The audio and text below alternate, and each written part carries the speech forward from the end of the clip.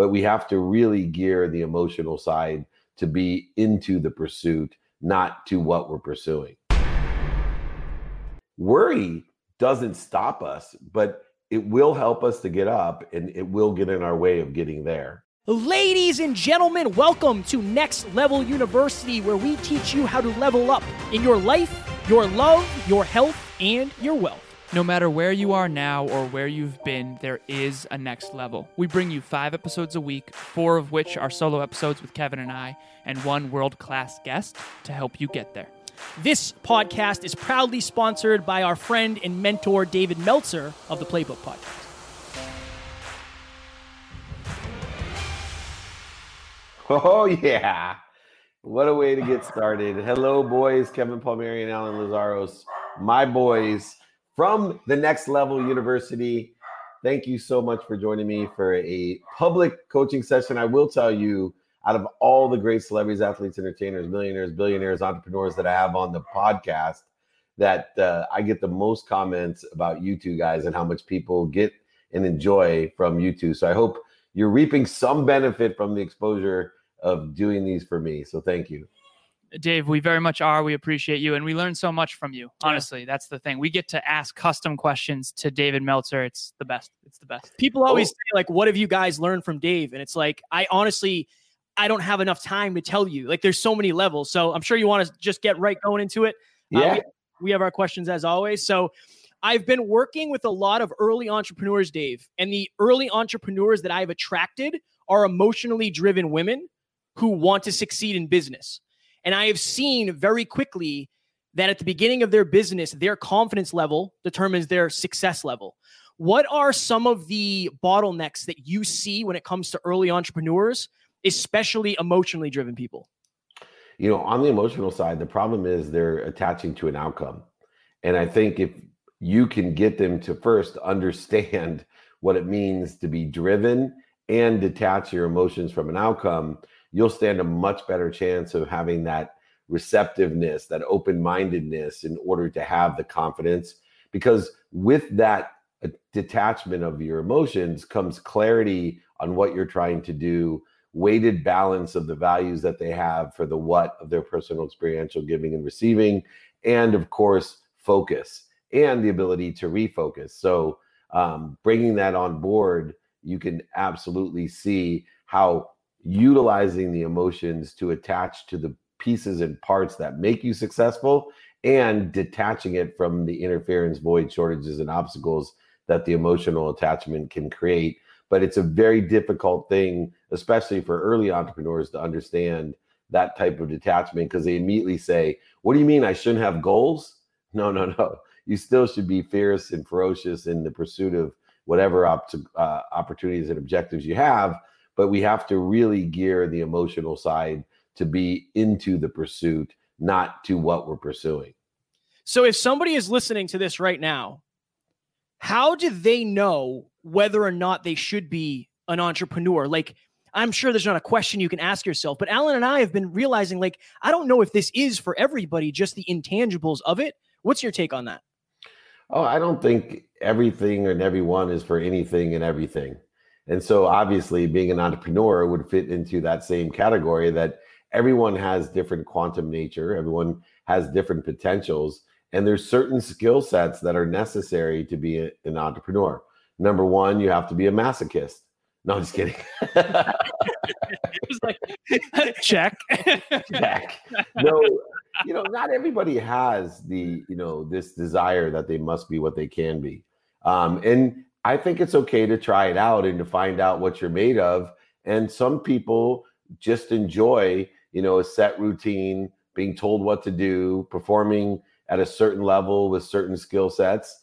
Other people, I was on with Matt Higgins last night on Clubhouse, and I learned something new about Matt, that, what really drives him as an entrepreneur and someone that, graduated, GED from high school and went to a state college, is truly the autonomy, right? So one of his driving forces is autonomy, where if, that's a perfect skill set or a desire for someone that wants to be an entrepreneur, someone that loves to be autonomous and be able to do what they want when they want to, and still yet we talk about that. Still, they're putting a lot into production. It's just producing what they want to produce.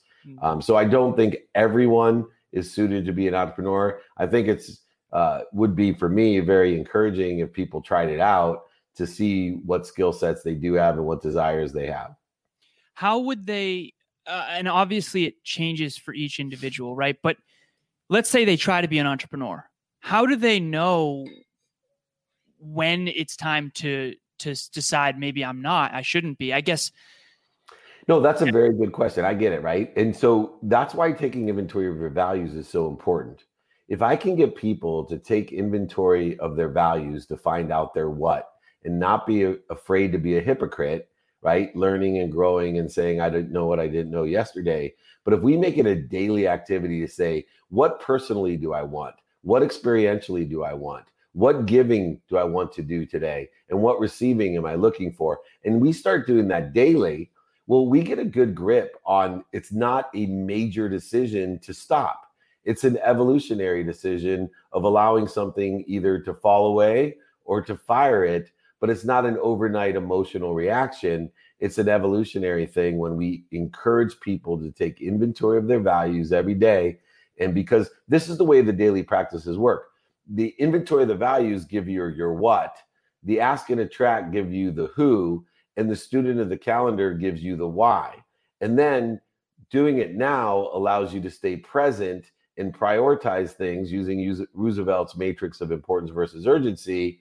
And if we look at the context of the what, the who, and the how, and stay present, now we can primarily focus in on what I think is the biggest practice for everyone, which is the practice of ending fear. Because if we can practice ending fear, we're reducing the interferences, voids, shortages, obstacles that exist or we create for ourselves from already being connected to or allowing all the energy and activity that we put forth to give us what we're looking for.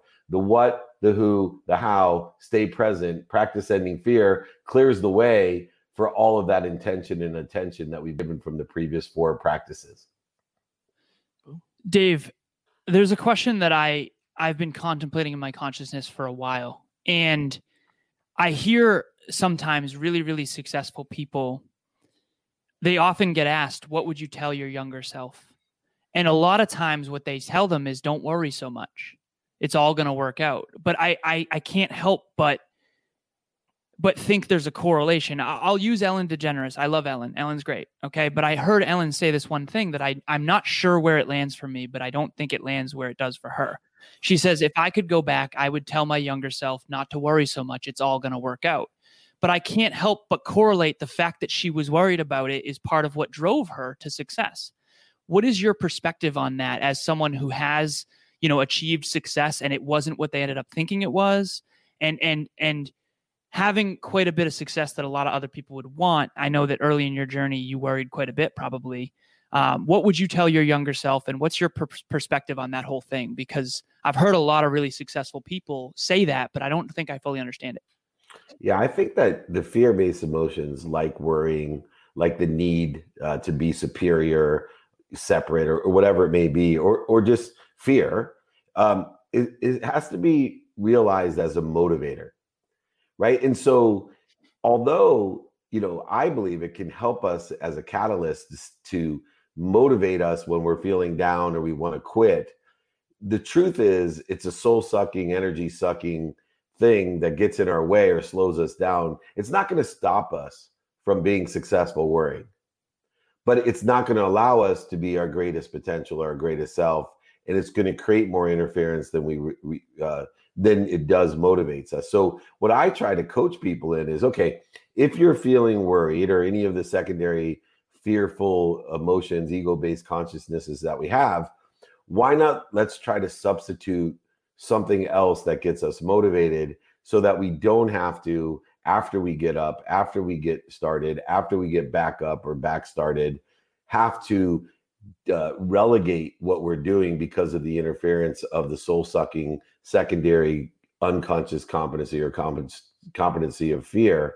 So worry doesn't stop us, but it will help us to get up, and it will get in our way of getting there.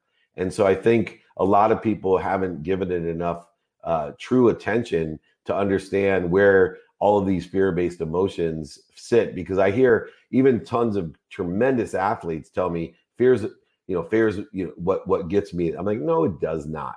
Fear gets you up, it gets you back up, it gets you started, and it gets you restarted, and you're fooling yourself thinking that's what got you there. No, the problem with most human beings is they can't stay consistent. So worrying and fear and things like that will help keep us consistent, but they actually deter us or slow us down from the actual inspiration. You'll get a better result if you can substitute that fear that allows us to be motivated and have some sort of continuum that is healthy and purposeful to get us motivated and inspired. Where do you believe those fear-based emotions do belong, if anywhere? Because we all have them, and I think some of us use them in different ways. And you really landed with me with the consistency piece, because I don't know if humans are naturally consistent. I feel like consistency is what people struggle with most. And I think that the people who are afraid to not be successful leverage that emotion to be consistent. What would you recommend to someone who wants to do that from a higher consciousness? Ladies and gentlemen, have you ever been afraid to tell your friends or your family what you really wanted out of life? It's clear that you want to get to the next level. Join our private Facebook group. In that private Facebook group, you're going to get around a growth-minded, like-minded community who all have goals and dreams. That way you won't feel alone. You can be vulnerable. You can be understood. And again, there's nothing more important than getting on a winning team. To join Next Level Nation, just click the link in the show notes. It's interesting because I think the idea of fear, primal and secondary fear, should be set forth into minutes and moments. So my philosophy is that fear or ego-based consciousness is going to exist, but just allow it to exist in minutes and moments.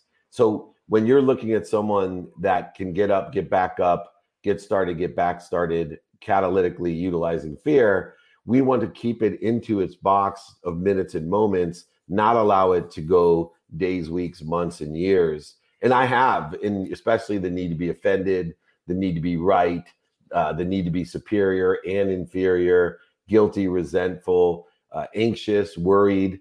I've gone years in thinking that this is what's driving me, but it's really, I think, an illusion, because if I can, as I have practiced, to contain it to minutes and moments, I'm actually utilizing what I am connected to, the greatest source of light, love, and lessons, the greatest source of power that I have, with less deficiencies, less interference. So I think if you look at it in the constraints of time, to keep it to minutes and moments is the best way to utilize those ego-based consciousnesses that are based on fear.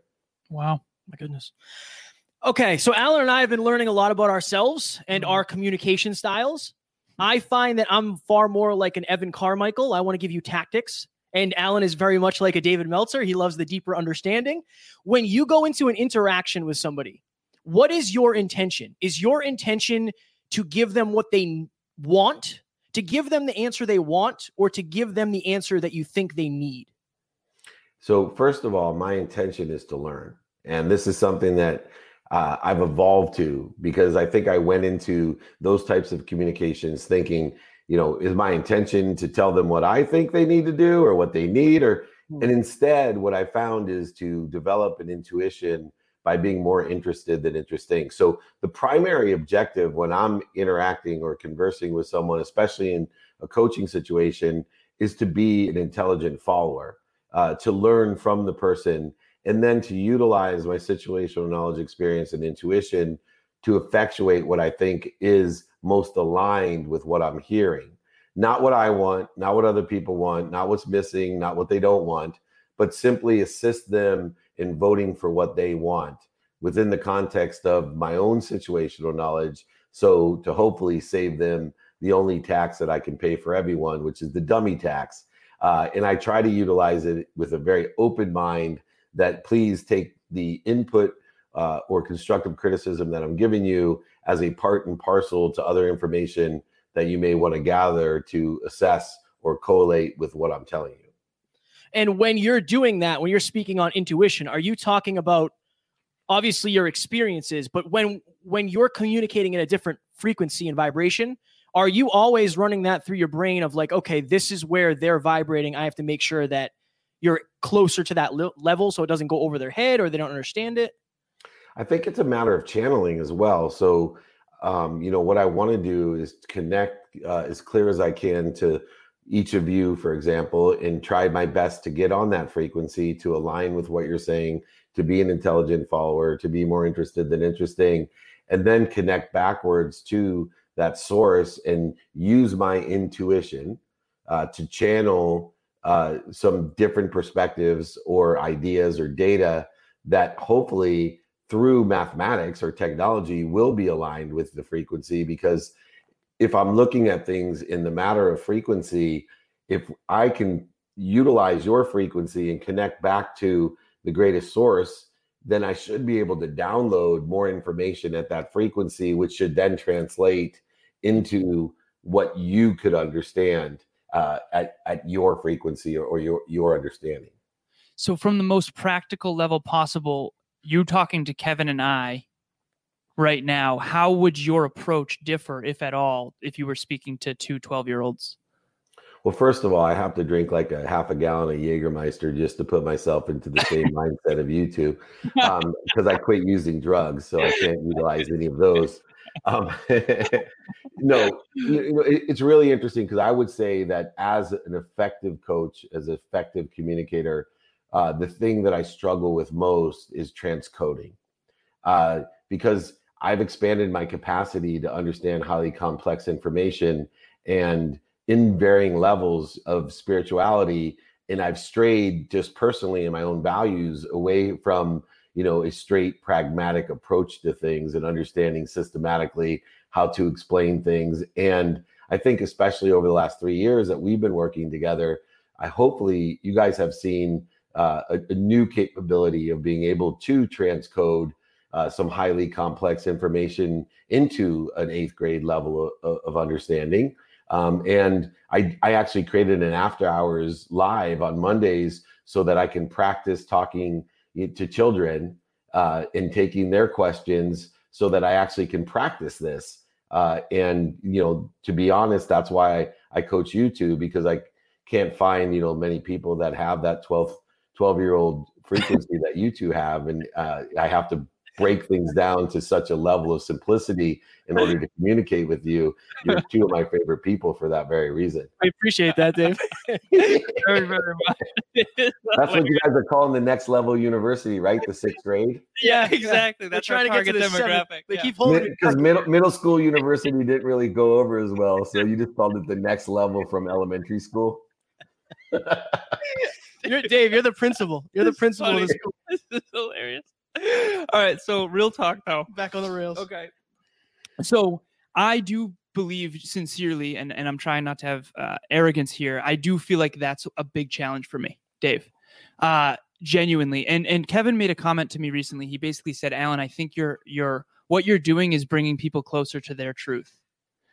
And sometimes the contrast between where people perceive themselves versus where they really are, I don't know.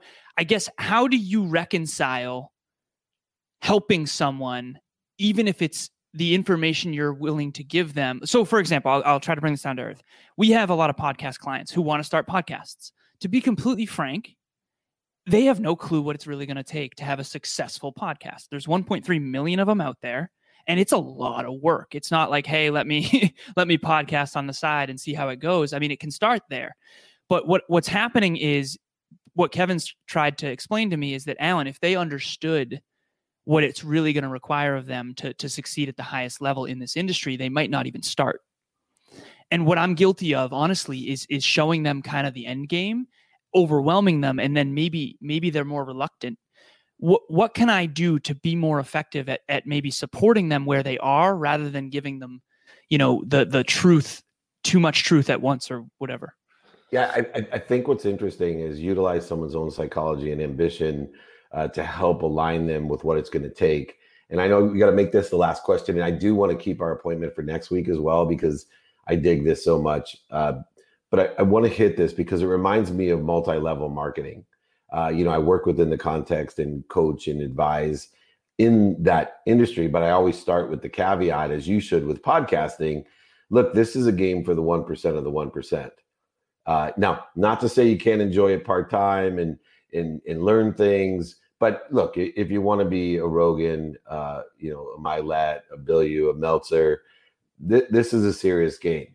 And Right. So manage my expectations of what you want to get out of your podcast. You want it to be a business development tool? Do you want it to be an entertainment source for you, a recreational hobby? Or do you want, to sell it for $100 million to Sirius XM someday? You can help them with all of those. And I think the only thing you're missing, Alan, is asking them, what do you expect out of this? I think there's closer to 1.7 million podcasts right now out there, and 99% of them have less than 100 downloads for a reason. But that doesn't mean that 99% of the podcasts are worthless and experientially not valuable. And you guys can assist them in understanding how to build the conversation, the equipment, the distribution, the editing, all the things that are necessary. But I think the only thing is you're not asking up front what your expectations are. And if someone tells you they want to be a Rogan, then explain to them, look, like I do in the MLM game, this is a game for 1% of the 1%. It's all about grit. You're going to have to be consistent and persistent in the pursuit of that potential. I can teach you and coach you through that, but it's not a short game. Don't be afraid of hard, but you definitely don't want to be afraid of long in order to get there. So I just want to manage your expectations up front and provide the value or exceed or quantifiably exceed the value in which you're asking for. Does that sound fair? Powerful. I know we got to end on time here, but I do ask that question up front. Does your podcast exist in 10 years? And I say, what level do you want to play at? Then I kind of come at them with, and I think that's fire. I really appreciate this, Dave. This has been genuinely many breakthroughs in this conversation for me. You can tell Kevin and I are very eager to ask you questions because it's been a little while. Yeah, it was too long. That's why I squeezed you in, but I want to do next week as well. Okay. Right Perfect. On, Dave. We appreciate you. Much love. Ladies and gentlemen, thank you as always for joining us for another episode of Next Level University. One podcast episode can change your life forever. If you got value from this episode, please share it with someone you care about deeply. And we will talk to you on the next one.